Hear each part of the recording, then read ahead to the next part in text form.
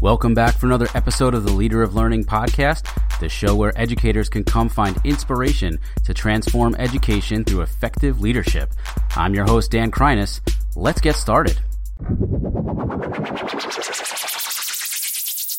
Yes, welcome back for episode 20 of the podcast. This is a very special episode, not just because we've reached the double-decade mark here on the Leader of Learning podcast, but we're doing a first here on this episode. We are having our first student guest. Actually, we're having two guests, and when I introduce them, it'll make more sense to you. But these are friends of mine who I loved talking to. I've loved any opportunity I've had to connect with them in person and, of course, virtually on social media. Marialice Curran and her son, Curran D. They're a mother and son team who goes out there and spreads the message and tries to spread positivity and, more importantly, educate other students and educators about the importance of such subjects as digital citizenship, student voice and choice, and really just collaborating on a more global level. I think these are not only trendy topics,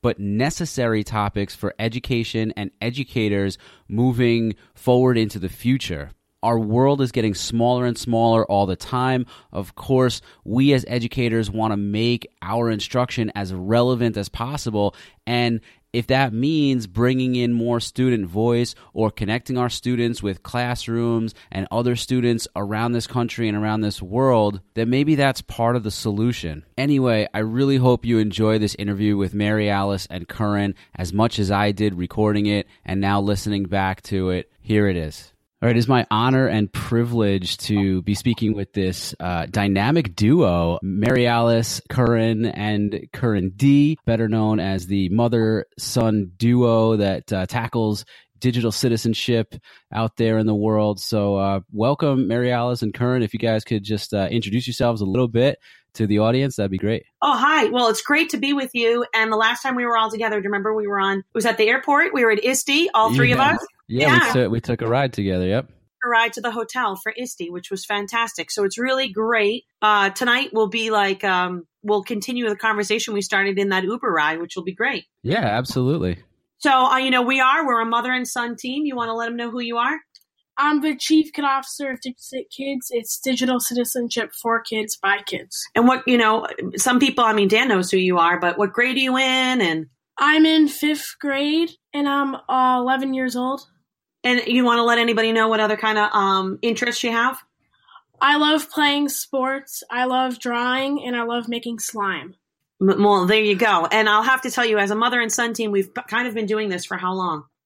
Since I was in preschool. Yeah, I used to be a faculty member at the University of St. Joe's, and when I had problems with the, babysitter couldn't come, he'd come to class, and whether it was an undergrad class or a graduate class, everybody wanted to be your partner, and they'd be like, I want you to work on this project with me. And so really how our journey really is kind of natural, that this just kind of just happened. This wasn't something that was forced. And so things that we've always tried to advocate is that the importance of being unplugged, right? And having a balanced life. And you're more of a kid that likes to play hard outside than you are plugged in. But when we are plugged in, we're really mindful and deliberate about the choices that we're making. That's great. I love how you mentioned that. And I think that's a cool point that you made about having the balance between being unplugged and also when you are plugged in, there are things to worry about or work on.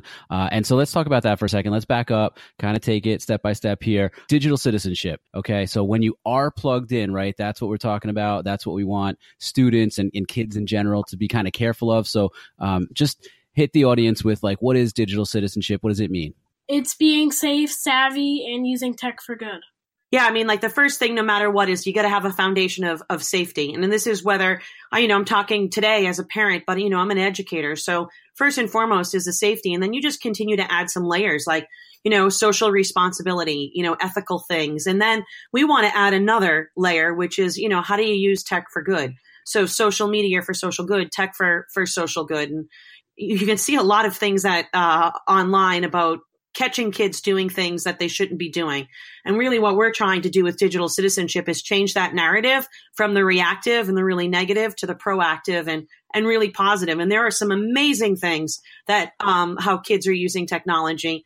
It's just unfortunately not always like highlighted in the headlines. Those scare tactics tend to still take, top billing. That's a great point. So obviously, I mean, we could probably list 100,000 ways that kids are not using electronics and technology and social media for good. But give us a few ideas, at least a few, about how they might be using it for good. Well, for the month of December, for the DigCit Kids, you had that challenge, and every single day you highlighted a different kid that was like around the world, like using tech for like amazing things. One of our very favorite classrooms. Where's our favorite classroom? In Scotland, Mrs. Jallin's classroom, they learned math facts to raise money to get toilets for the homeless. Yeah. So I'll just even back up. How old are those kids? This is like amazing. They're in like first grade. So they're like, I don't know if it's the grades are the same here in the States, but they're probably 5 and 6 year olds, and they had to learn their math facts. And in the same time, they were kind of looking at like identifying problems, which is really what DigCit Kids really encourages, is for kids to what? To solve problems and create solutions. Yeah. And so they saw this problem in their own community, and it was homelessness. Yeah. And they tied it to the Sustainable Development Goals. Yeah, where it's looking at that there wasn't a lot of sanitation, there wasn't a lot of availability for clean toilets. And so they put out there on social media that the whole class was memorizing like hundreds of math facts, and they were looking for donations. And then what were they hoping to get? One toilet? Yeah, one portable potty and toilet. And I think that they really ended up getting like 3. And so to us, that really is like such an unbelievable example of kids making a significant difference in their own community. Yeah, that is unbelievable. That's really cool. So I believe, correct me if I'm wrong, you said that this classroom that did such an unbelievable job of using tech for good was in Scotland? Yes, in Scotland. All right. So I'm definitely going to get back to that in a minute, because that's so cool that you guys get to travel all over the place, bringing this digital citizenship awesomeness like all over. But let's back up for a second. Give me the origin story of DigCit Kids. How did it start? How did Curran get involved with it, even as a preschooler? Like, where did that come from? Okay, in the 3rd grade, I gave my first TEDx youth talk, and I noticed that all of the students that were speaking at the event were either high school or adults, and most of them were speaking about digital citizenship. And some of them were talking about student voice, I remember. Yeah. The importance of a lot of the adults were talking about student voice. But I asked my mom, why aren't we talking to kids when they're younger about digital citizenship instead of when they're in high school and stuff? Yeah, I can tell you from my perspective, he was like, why is everybody waiting so long? So, So Curran, what do you think? Why, look, let's be honest, it's probably still happening, right? But before you got involved in this, why do you think that maybe people were afraid to talk to such young kids? Because when technology first came out and all the schools were getting into the classrooms, I think they just started with the high school students instead of the elementary kids, because they didn't know any better. And do you think it's probably really honestly something that might just be easier? It's a guarantee that, older kids are going to be more comfortable up on a stage, sharing a story. At that event, at that TEDx Youth, what did you really want at the end? I remember you were like, can't you like create like an event for like younger kids, like a panel or... And then that eventually turned into the whole idea of DigCit Kids. Yeah, starting your own company. So around the same time too, I was going to a think tank and starting the DigCit Institute, right? So I was, in joining the entrepreneurial spirits. And I remember you were like, hey, I want to go to that think tank. And why are adults talking about student voice when it really should be students talking about student voice? Students really kind of having an opportunity to share their voice with the world, solve problems, and create solutions and empower other kids. Yeah, so for kids, really empowering other kids. And I mean, when I hear you say it, it makes a lot of sense. But I could see, student voice should be talked about by students. But I could see how maybe that would get missed or skipped over by people. So let's now fast forward a little bit, a few years. Curran's older now, fifth grade. Yeah. Okay, so fifth grade, now you're traveling all over the place. I mean, look, we live in the same state, and it took for us to be traveling to San Antonio for ISTE to actually meet up. So I saw you in Texas. I know that you've been out of the country. Clearly, you visited this. Did you visit this classroom in Scotland in person, or was that like a virtual thing? It was virtual. Okay. Yeah, we've done a bunch. We've done the Skype-a-thon. We've done with this particular classroom. We do a lot with this classroom. And you want to say what's happening right now? I know that also you traveled out to Africa. So, you've traveled around and you've gotten to speak to, whether it's in person or virtually, so many students, classrooms, educators around the country, around the world. What lessons are you learning? What can you give us about what's happening out there in the world? I learned that in other countries they're a lot more open to the whole connected classroom idea than in the U.S. Really? That's interesting. So when you say connected classroom, what do you mean exactly? They get to connect with other classrooms around the world using the Skype in the classroom. They're breaking down classroom walls, doing Flipgrid. They just seem to be much more open. Yeah. So, I mean, part of our story is, that you learn differently at home than you do at school. So, anybody that knows our story is Curran's in a very traditional district. And what does school look like? What does learning look like during the academic day for you? We do worksheets all day, and it's sit and get, and we do a lot of testing. So I think that what you're really trying to get to, too, is like when we were in Nigeria, I think that like the number one thing that we learned is like about access. We talk about the importance of, he doesn't have access to connected learning at school, but he has it at home. And prior to going to Nigeria, we had talked about, like, in theory, that he's really lucky because there are some kids that don't have that access at home or at school. Yeah, of course. And when we went to Nigeria, we actually saw it in person, right? It wasn't theory anymore. And you want to talk about, like, for the two brothers, in particular, at the very end, they were like, do you have something that you could leave, that we could remember you by? And what did we had one thing. We didn't pack presents, but you had something.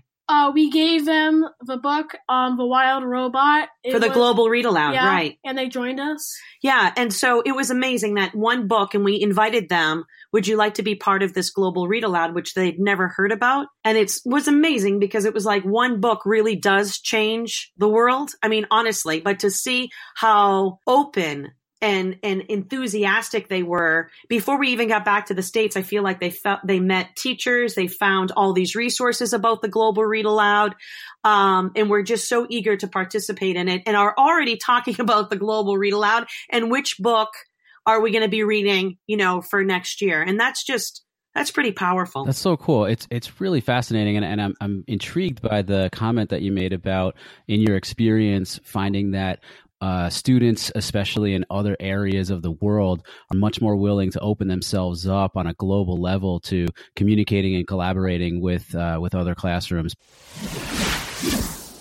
The Leader of Learning podcast is a proud member of the Education Podcast Network. The Education Podcast Network, podcasts for educators, podcasts by educators.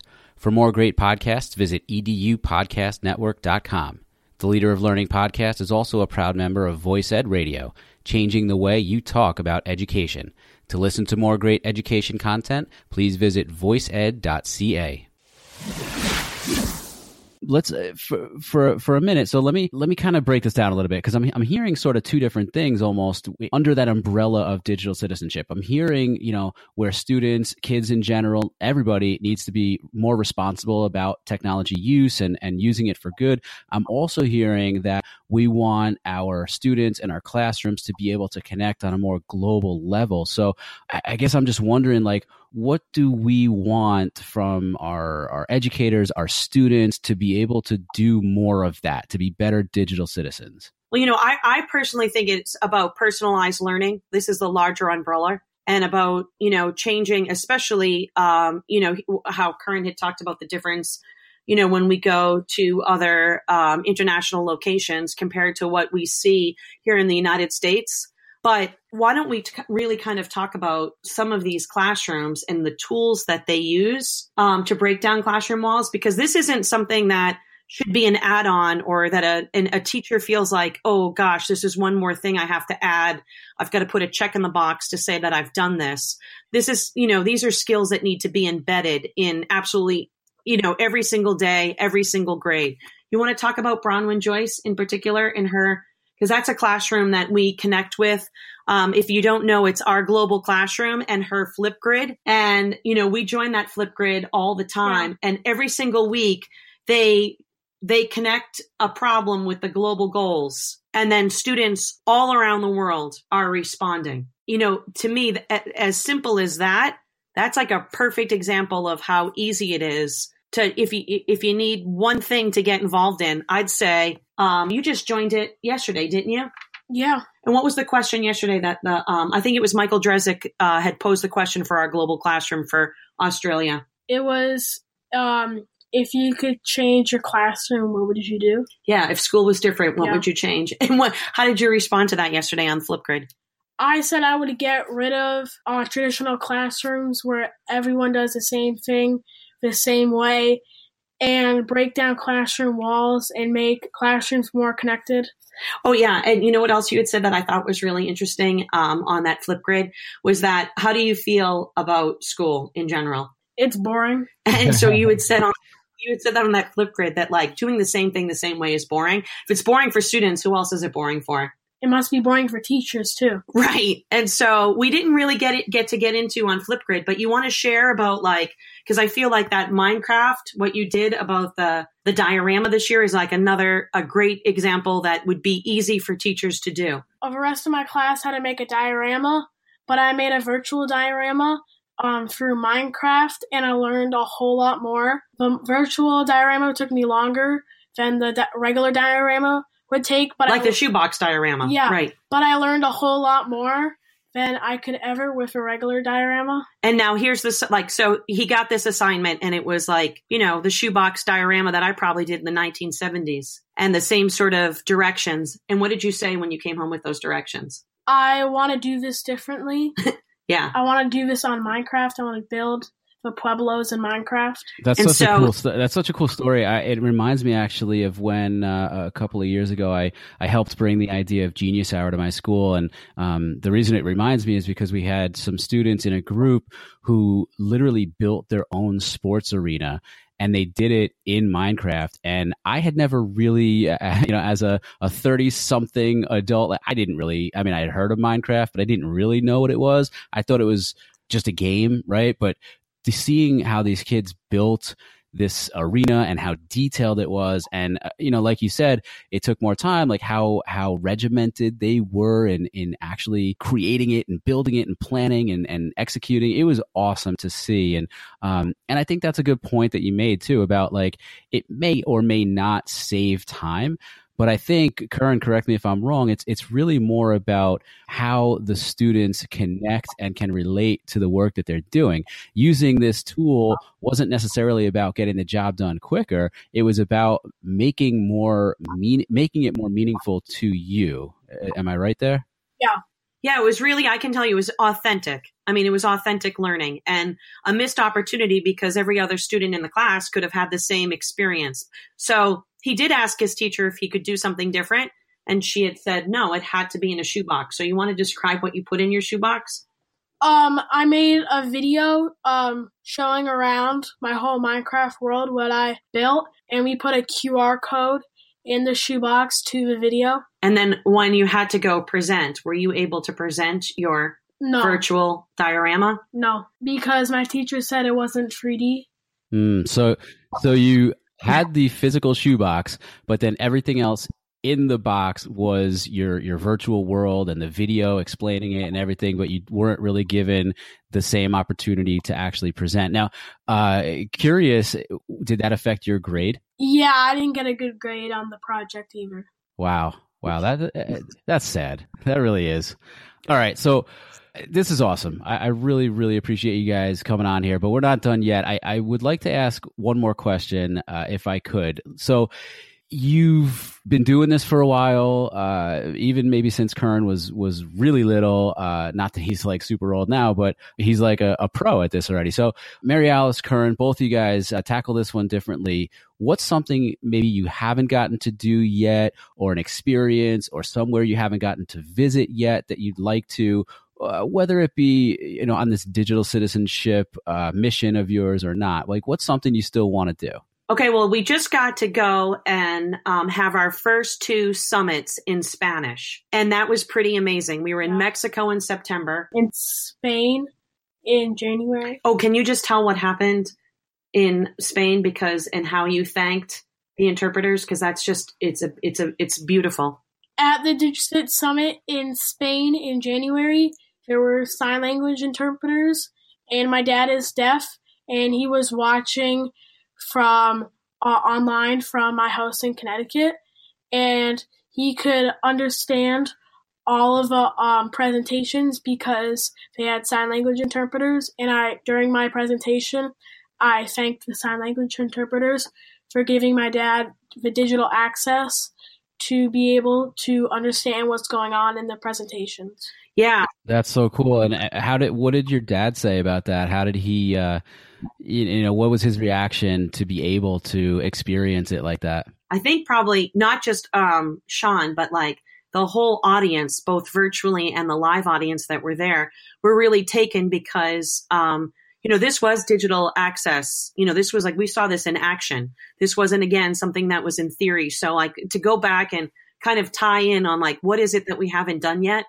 The idea of language as access, whether that's going to be sign language or, we'll be hosting our very first summit in Jordan in Arabic and in Cameroon in French. I mean, the more opportunities, no matter what your zip code is or what language that you speak, or, if you're hearing, or if you're not hearing, this is everybody's responsibility. And the more people that we're able to engage into this, like, really critical conversation, then that's when you start to change communities, local, global, and digital communities. And it's pretty powerful. And the fact that I get to do this with my son and we get to model what learning side by side, like how many Twitter, you've probably been hosting Twitter chats since the 3rd grade with me. Yeah. How many do you think you've done? And dozens. I think I've done like 40. Yeah. At least. Yeah. And it's just, that we get this opportunity. It's really a privilege. And then, the other thing that's really interesting too, and maybe this is for a topic for another day, is there are so many adults that just claim that they are, ambassadors and advocates for student voice. And I can tell you, just because I travel with Curran, whether we're doing something online or we're someplace face to face, I'm always amazed at when you have the opportunity to talk to like the one student in the room or the one student in the chat, how many people don't ever take the opportunity to engage our youth.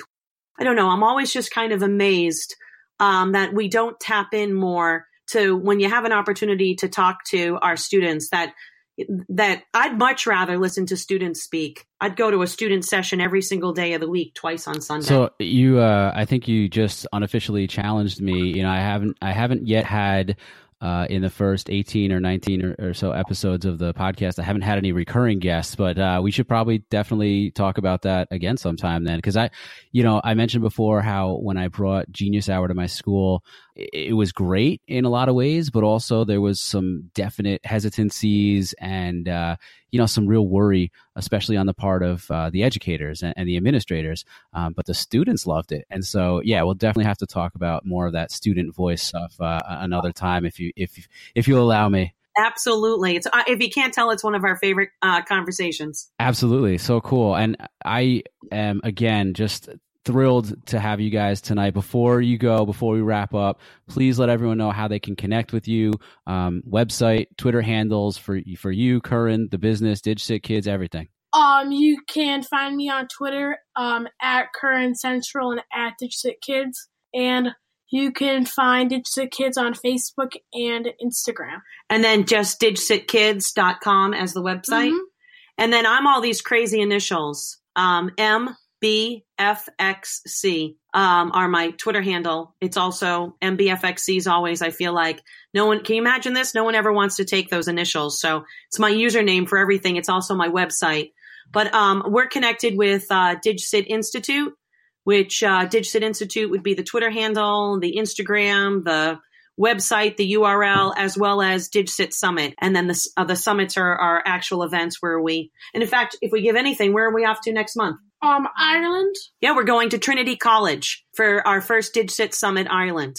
Wow. You guys, you're doing some amazing work. And I want to thank you for not only coming on here and giving me some time here, and just, I'm amazed by all the information that you shared. It's going to take me like listening back to this a few times to really, soak it up and absorb it. But thank you again for your time tonight. And thank you so much for all that work that you're doing out there. All right. Thanks so much for having us. Thank you. Wasn't that a great interview? I want to thank, of course, my guests, Marialice and Curran, for giving me some time. And, this episode really has me thinking. I'm not a classroom teacher, but I am an educator. And I think that no matter what title you have, what role you're in, I say this when it comes to educational leadership. But again, no matter what role you have in education, I think we should really start looking at ways to bring student voice to the table more and use our ever-shrinking world to be able to bring our students together globally in ways that we've never imagined before. Well, that's a wrap on this episode. Thank you so much for listening. If you haven't done so yet, don't forget to subscribe to this podcast on your favorite way to listen. Also, if you like what you heard, please recommend this podcast to other educators, leaders, friends, or anyone you think would love listening and learning. And don't hesitate to leave a positive review on iTunes or whatever service you use to listen. For more information, head over to leaderoflearning.com. There you can also find the Leader of Learning blog, ways to connect on social media such as Twitter, Instagram, Facebook, and Voxer, sign up for our newsletter, and even how to purchase Leader of Learning merchandise. Thanks again, and remember, no matter who you are or where you are, you too can be a leader of learning.